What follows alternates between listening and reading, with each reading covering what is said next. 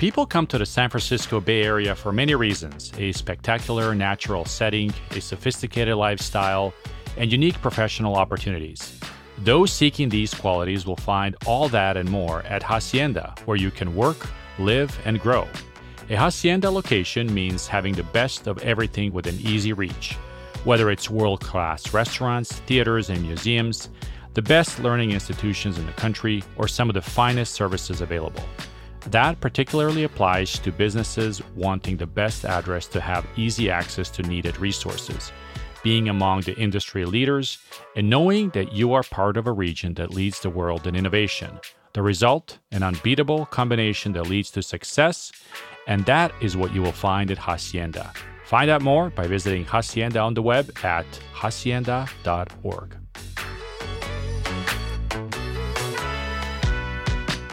In a world that is often laden with uncertainty, one company looks to make things simpler and a little more predictable.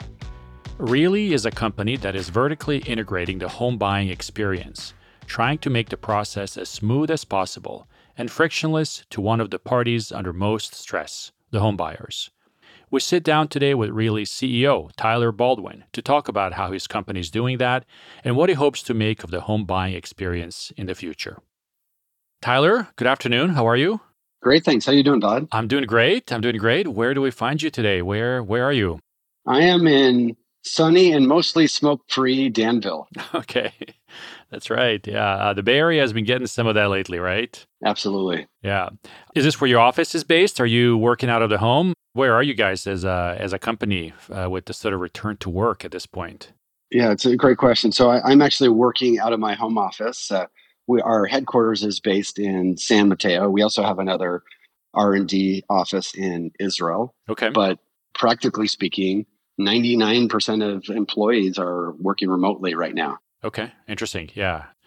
I'm just kind of curious, sort of given kind of where things are and school starting again, if you guys as a company have some thoughts around, that, or you're just kind of playing it by ear at this point.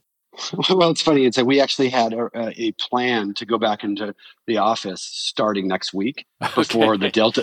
Yeah, Okay. before the Delta variant happened. Yeah. And now it's a little bit of wait and see. But ultimately, once COVID starts calming down and we believe it's safe for our employees to come back in the office, we will be coming back, but in a very different way than we used to be. We used to be a primarily office-based culture for many of the functions, with the exception of real estate agents. Yeah. Obviously, real estate agents are in local markets, so they live and work in the area in which are in the same area. But most of the other cross-functional teams, our marketing team, our FP&A team, our accounting team, they were all based in the office, coming in every day. Yeah. And I think that what COVID fundamentally changed is, you know what, that you don't need to be in the office 5 days a week anymore. Yeah. And when we come back into the office, it will be a remote first approach where we, depending on the role, you still may need to come in a couple of days a week or something like that. But we want to design the way we work with the remote employee. They're first in mind and not an afterthought, because usually remote employees are afterthoughts. So we believe that's just the wave of the future, is that people are going to be working remote first, or remote in many, many cases. So we have to think about them first before an office-based employee, because it's easy when we're in the office. Yeah. So that's where we'll be going. And we sort of fell backwards into this conversation, but I'm glad you brought it up, Tyler, because I was going to ask you about it, kind of what you guys are doing. So that's very, very interesting. Do you then see kind of this flexible arrangement as sort of a major recruiting tool? Is this something that you guys think is kind of an amenity, just a new way of doing things, all of the above? Yeah, absolutely. I mean, ultimately, I think in order to be competitive in recruiting, and there's a talent war going on, and it's like we're based in Silicon Valley, and it's particularly acute there. But across the country, it's hard, and this absolutely gives us an opportunity to scale, find great talent, whether it's a loan officer in Miami or an engineer somewhere else. This enables us to actually find the best talent, and that will enable us to scale our business much faster than if we were only geographically confined on where we can hire people. Yeah. So Like everything else in life, COVID has derailed this conversation also. So let's take a step back and introduce you to the audience, and tell us a little bit about who you are, who is your company, and kind of how the winding path of your career got you to where you are today. Sure. So I am the chief executive officer of Really. I've been at Really for about 3 years. Earlier in my career, I started my career in management consulting. I worked for a couple of consulting firms, one of which was McKinsey and Company, and then went to business school after. Also spent time at LinkedIn and in a couple of different biz ops, sales operations, and sales leadership roles. And the majority of my career prior to Really was in high tech, helping launch new products and scale the sales and marketing efforts. And I had never been personally involved in real estate from a profession. I had bought a house, sold a house, and then bought a new house. So I'd been involved in 3 transactions personally.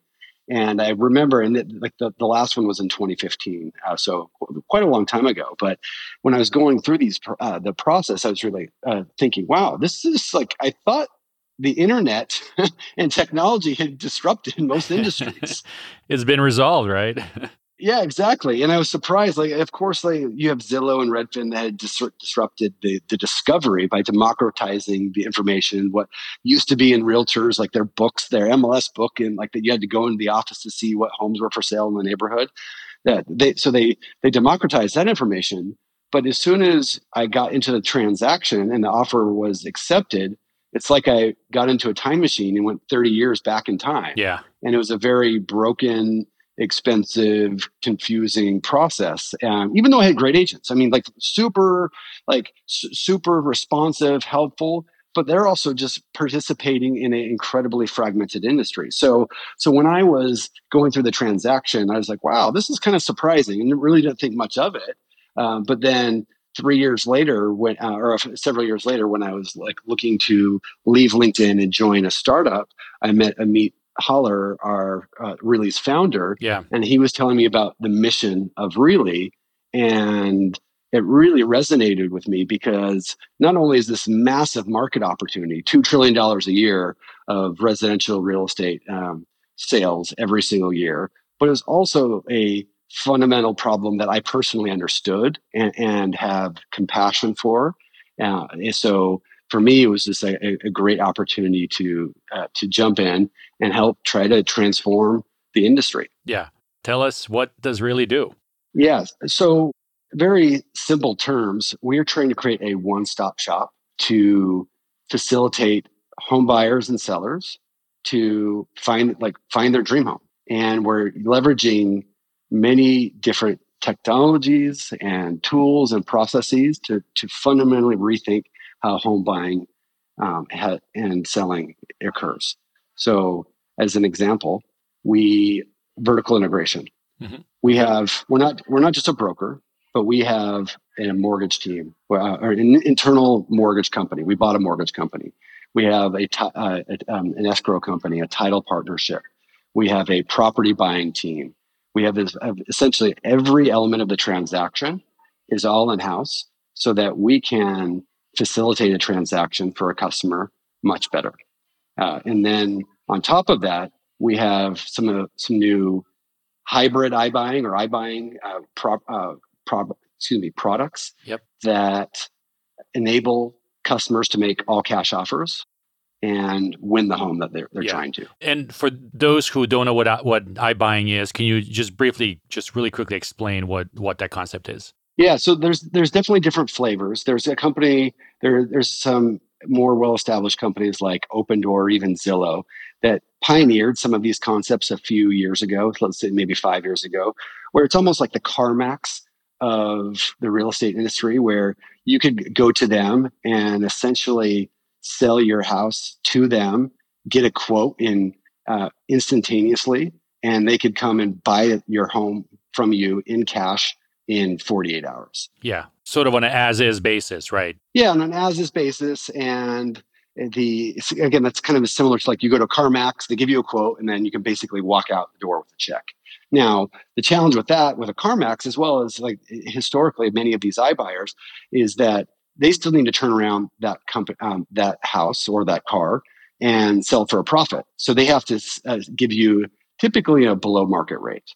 And it depends on the market and how much willingness Sure. there is for venture capitalists to lose money on these Yeah. deals. Sure. But there's typically, for a consumer, you're only doing it when you're more like you have to sell fast, or there's some distressed nature of what you're trying to do. Yeah. So for us, what we think that there's the problem that is fundamentally many people are trying to solve is what most home buyers are experiencing at the same time. 65% of home buyers are also selling at the same time. Or in other words, they're second time or third timer home buyers. And they need the equity in their existing home to buy the next one. Yeah. So for us, we're trying to solve that problem. And the way we do it is that, and when I say hybrid iBuying, that's essentially kind of one of the newer terms for what we're doing. We help people buy before they sell and leverage the equity in their existing house to buy the new one. And the approach is we engage our loans team. We qualify you to understand your purchase power based on your income, your assets, and the value of your existing home. Then we will partner with you to go buy your new home for you. And we will do it with our own balance sheet. And we'll pay all cash upfront to buy that new home for you. So first, in a market like this, it's a huge asset because in a supply constrained market, trying to win where there's multiple offers and many are all cash, it's next to impossible. And if you have a traditional finance mortgage with an appraisal contingency, that offer is dead on arrival. Yeah. So for us, we can actually help the customer win just right out of the gate by buying that new home for them. And then we'll go and sell their old home for them because they'll move out of their old home into the new one. Yep. So it's unoccupied. We clean it, we stage it, we get ready.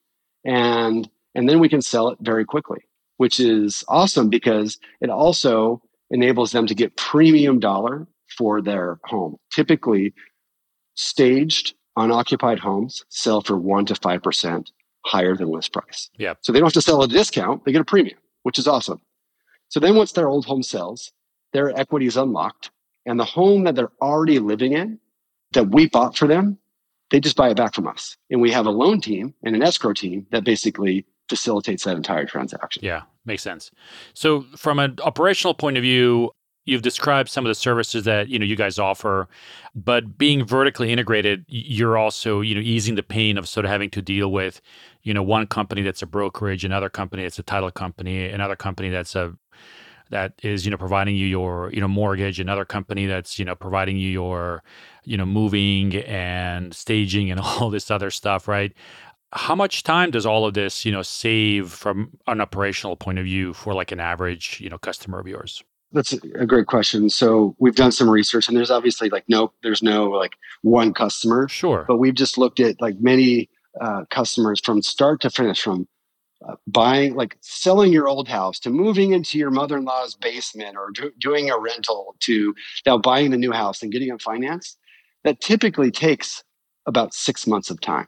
And when we flip the process on its head and we buy the new home first and then sell the old home, our typical turnaround time is between 2 to 3 months. Okay. So we're almost cutting that in half or more because it just fundamentally we're changing the process, and we can operate do many things in parallel rather than just one after the other. Yeah. And you mentioned CarMax, and I've actually been a customer of theirs now for several years. That's also a super easy process. You go in, you sign one piece of paper, and you're sort of done, right? It's very fast and quick. Do you also save a lot of time and effort around all those documents? Does that part of the process enter this time saving equation? Oh, it's a great question. So that's something we're working on now. Candidly, there's a lot of things that each element of our business is still mandated by regulation. Yes. So right. when a notary comes out to have you sign 5,000 page volume of documents for you to buy your house, there's not a lot that we can do to reduce that number of paperwork. But what we can do is pass information as we are legally allowed to from one entity to the next, where we'll automatically can help you get a quote or something like that. Yeah. We also enable all of our teams, our agents, our loan officers, our escrow officers. They're all on the same back-end platform. Yeah. We have the same CRM and they have visibility. So instead of, if you're a client and you ask your agent, hey, what's the status of this? Well, maybe it's actually stuck. Your loan is stuck in underwriting, or you're waiting for the appraisal or some other thing. If in the traditional world, you ask your agent, and they'll say, well, I don't know. You need to go talk to your loan officer. You need to go talk to your escrow officer. Right. So for us, we can immediately either answer the question or very quickly triage it and get the right person to the customer at the right time. And we're also, we have technology, consumer-facing technology in our app and our web app, our mobile app and our web app, that customers can then actually go do some self-service themselves and see where they are in the process. What's the next step? Yeah, exactly. I don't know. And that is a great relief, because I personally also, from my experience, know that can be very challenging, trying to find out, where are we? Do you have everything? Do you need something else? What else do you need? That kind of stuff. So that can be a great savior. Tyler, where do you guys operate? So currently we are based only in California, and we are in the Bay Area, Sacramento, and then several markets in Los Angeles. Yep. And you just recently broke a new milestone. You guys had a very nice raise that just closed recently. Do you want to talk a little bit about that and sort of where you are in that whole process? Yeah, so we raised $250 million. $100 million is in venture equity investor debt to fund growth and operations, and $150 million in debt to fund loans and the purchasing of the properties for our trade and our cash offer programs. Okay. Tell us a little bit about that. Was this oversubscribed? Was this something that worked out really great for you guys? How was the market now with sort of, as you were, going into the market, I assume probably during 2020 to look for investors? What experience did you have, and how did you find it to all end here? Yeah. So we started the fundraise. We were about to start it in 2020, right when COVID hit, which was probably not like the best time to right. Unfortunately, it was not the best time to try to raise around. So we actually went to some existing investors and got a bit of a bridge for 2020, and we're able to essentially reinvent iterate our business model.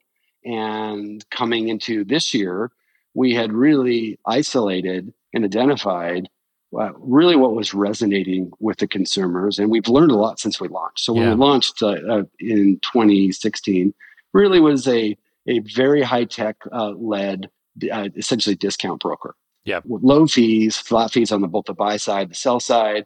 And over time, we learned that it's really tough to completely disintermediate the agent. And also that there's really key elements of the transaction that need support. So we've evolved our business model over time to be a process or an offering, this one-stop shop that's powered by both technology and humans, centered on these consumer products like trade-in and cash offer. So when we and these products, these trade-in and cash offer, in particular in a market like we've experienced over the last 18 months in COVID, where you've had supply constraints, the value of these products has been massive.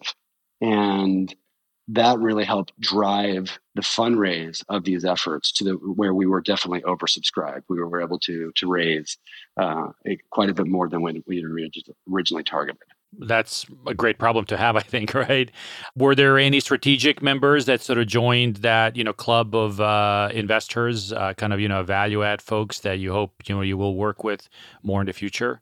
Absolutely. I think there's, as we're thinking about accelerating the trade-in and cash offer programs, we were able to raise significant amount of debt to help fund those. And that's those are really important strategic partners of ours to buy homes. Because when we started this product a couple of years ago, we were funding this off our own balance sheet. And it's tough to do that when you're buying $2 or $3 million homes at a time in the Bay Area. Right. It's and that's we had a small balance sheet. So literally there are points where I was telling agents, hey, please don't put that offer on that house just yet. Just wait a week before Right. we clear this. So now we have much more access to capital, which enables us to really accelerate this. Yeah, excellent. So, as we were joking earlier, 2020 was just a year that was totally disrupted by the virus. Sounds like your fundraising process kind of had to take a restart. Also, what have you learned during that time that maybe helped you reprioritize certain things, or refocus, not necessarily pivot, but refocus on areas that maybe 2 years ago you thought were maybe secondary, tertiary even, but now are in sort of the prime focus of where you guys want to go. So I alluded to this slightly, but just to double down on the point, I think that when the company was founded, the mission of Really is to delight home buyers at every stage of their life. Yeah. And we're trying to do this by creating a one-stop shop that makes home buying simple, affordable, and stress-free. And a lot of where we had originally focused was on like the affordability. And and as a result, as I mentioned, we were many customers came to us because we were offering significant discounts. Yeah. Yeah, and the thing that we've learned, in particular, throughout the last couple of years, and in COVID, is that many customers, when they're trying to buy a house or even sell a house, they're not price sensitive. And not that they don't care about fees, and not that we're trying to like turn around and like price gouge customers. We're absolutely not.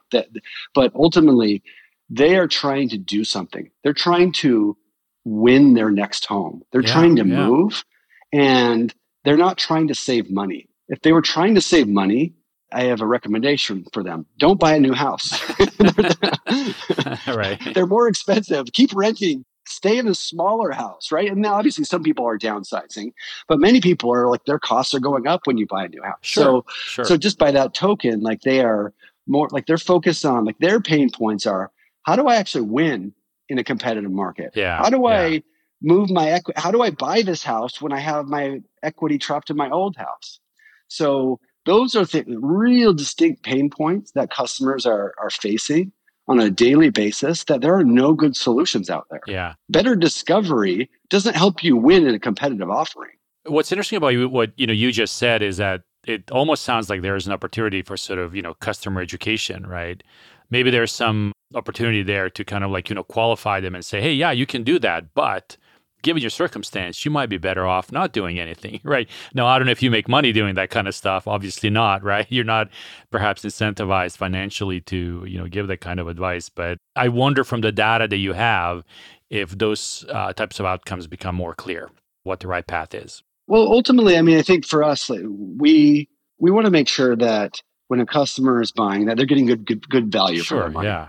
So, and that's where we had started. Where previously, to pay 2.5% commission or for on the buy side or the sell side, that's what your agents in California typically earn. That's a lot of money for in some for some situations, not a lot of effort. So Yep. that's why we originally started down the path of discount fees. But now we pivot to this new paradigm where we're buying the house on your behalf and we're rolling your equity over, but we actually don't charge you anything additional than what your traditional realtor would charge you. Now you're actually getting a ton of value for those fees, and many customers are more than happy to pay that and more if like to actually facilitate that transaction. So for us, that's really where moving into a space of giving great customer service and delivering on that value for the fees. That's I think a much healthier relationship. Yeah. With this latest round that you've just completed, does that now give you some road to hire and grow faster? Maybe offer services that you didn't before. Where are you guys with that? That's a great question. So really, we're continuing to double down on our trade-in program, where we want to, in our existing markets, go deeper. As you mentioned before, there's a bunch of customer education that needs to occur, Yeah. and I would say 99 out of 100 customers who are buying and selling homes literally don't know that these products exist.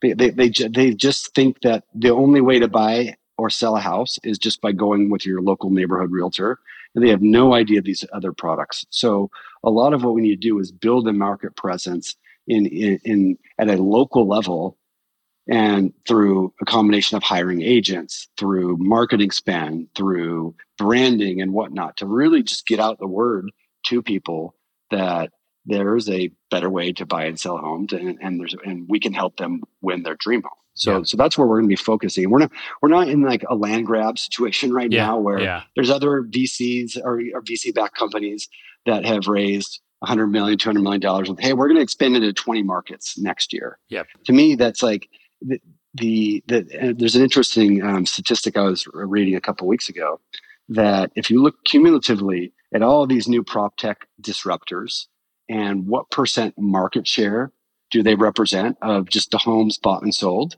and if you include even the likes of Redfin in that bucket, in aggregate, it's less than 2% on a national level. That's right. That are going through these new companies.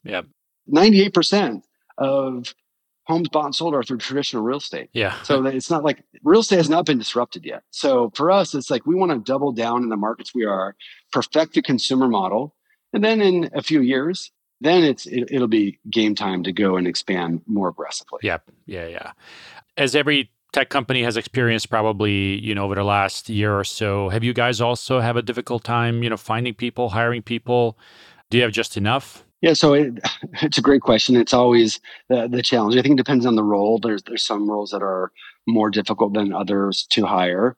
But I will say, as we were discussing earlier, our remote first strategy has actually really enabled us to accelerate our key hires. Where previously, if I needed to hire a person in a very specific role and it had to be just in San Mateo or the Bay Area, well, that's much more difficult. But now we can, as an example, I had mentioned like our loan officers. We have loan officers and folks on our loan team all over the country. And that enables us to scale much, much faster than previously, that if it was like very geographically concentrated. And if you don't mind me asking, this is slightly personal question, not like you personally, but as for the people that you hire, how do you communicate culture or the way to work at really what you guys are about? How do you guys do that with a remote team? Because I think that's certainly one of these things that we're all sort of struggling with these days, and learning essentially from others how to do it better. So we really focus on three key things: our mission, our vision, and our values, and when we're onboarding people. So and also even the recruiting process. So when we're hiring people, we want that to make sure that they're aligned to our vision and mission, that we're trying to disrupt real estate for the consumer. We are fundamentally a consumer-focused company trying to help people buy and sell homes in a better way. And we want people who join who are inspired by that mission. I realize we may not be like helping kids in Africa get clean water, which is an amazing thing, but like helping people buy and sell homes, I believe, is a noble endeavor. And I'm very personally passionate about it. And many people, so from the get-go in the hiring process, we focus on that. But even in the onboarding, we want to make sure that everybody is aligned to a common objective. And that's where a lot of times when you're talking about like building culture, well, a lot of it just is based on we're all in this together. We're all focused on the same thing. We may have different parts to play in accomplishing that mission and the vision, but at least we are all singularly aligned on the same thing. So I spend a lot of time, and we have like very extensive onboarding sessions where we're talking about culture, our vision, our mission, so on. And we also spend a lot of time on our values. And part of this is that our values are how we make decisions, how we operate. And this is particularly important in a remote organization, because when nobody's looking, people do whatever they want. But if we talk about this is what we expect, this is what we believe, and this is how we operate, it enables us to actually have a much more scalable culture, because everybody knows why we're here and how we are trying to accomplish what we're trying to accomplish. Yeah, thank you for sharing that. I mean, those are some great thoughts. Also, to turn it to you personally, so the last 18 months have been difficult for everybody. What are some of the things that you as Tyler Baldwin, not the CEO, but as an individual, have learned in this process in this last 18 months about running a business, about doing what you do, trying to figure out how to kind of, exercise, that, mission that you talk about, right?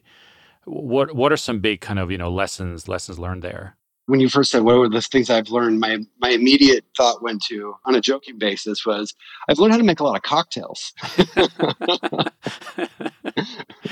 Over the last, I've baked bread. I have to say, I've baked bread. I fell into that category. Yeah, it's like there's either one or that's probably healthier. But yeah, I think it's either like learning how to do a sourdough starter or like cocktails. So like I went the other route. But joking aside, I mean, I think for me, a few of the things that I've learned is alignment is really important. I think it's always important to get centered on the vision, the mission, but it even goes further than that. It's not just the vision and mission, but it's the strategy. And how do you actually get the organization aligned on the strategy? Mm-hmm. And previously I had done a process where we're using OKRs and a quarterly planning process and whatnot. And I think it worked out pretty well. But in the last couple of years since we've been remote, really focusing on making sure everybody is aligned to the strategy of how we're delivering is really important. There's this concept in manufacturing. My chief people officer shared this idea with me, and it really resonated with me. It's the 1-10-100 principle, and it talks about when in a production process, or when you're producing whether it's an iPhone or some physical good, if you talk about the cost of an error, if you find an error in the design phase, it costs $1 to fix.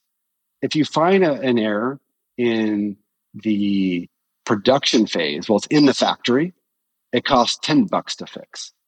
Once your product is shipped and now you find out there's a defect in the product and now you have to do recall or whatever, fix it out in the field, it costs $100 to fix the same error. Yeah. So we think about that as we're, again, perfecting this consumer experience, trying to build a new product, getting aligned at the beginning, at the design phase. What are we trying to accomplish? And that's where COVID in particular has really given us time to focus on. What we're focusing on is this trade-in customer, the person who's buying and selling at the same time. And our entire company should focus on that. And there's many things that we can do. But the thing that we want to do and we want to laser our attention is on that singular experience. So I would say that's probably one of my biggest lessons is taking time to be very deliberate about what we're going to accomplish, and then focusing the majority of the organization's effort on accomplishing the thing that supports that key strategy. Yeah, yeah. And to close off our conversation here, Tyler, on a sort of more personal note, what gives you hope? For me, I mean, in general, a very hopeful person.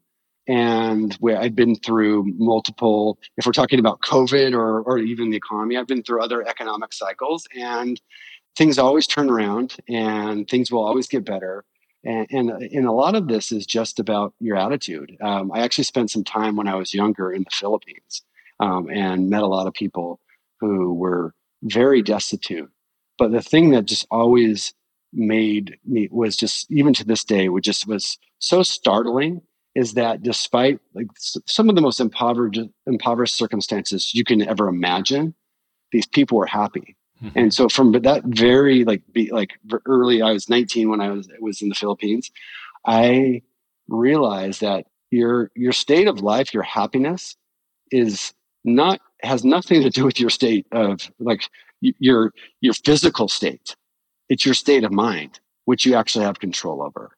And for me, that gives me hope that we're myself as a person, my family, and us as a society, we have control over how we interact or what our attitude is to the circumstance. The circumstance will be whatever it is, but we can control that. So for me, it's just having that very optimistic and outlook that we can control how we succeed and how we accomplish things. Tyler, thank you so much for taking the time to speak with us. This was a wonderful conversation, and thank you for sharing both your personal and your business successes with us. Stay safe, and we'll be in touch. Thanks, Vlad. Great chatting today.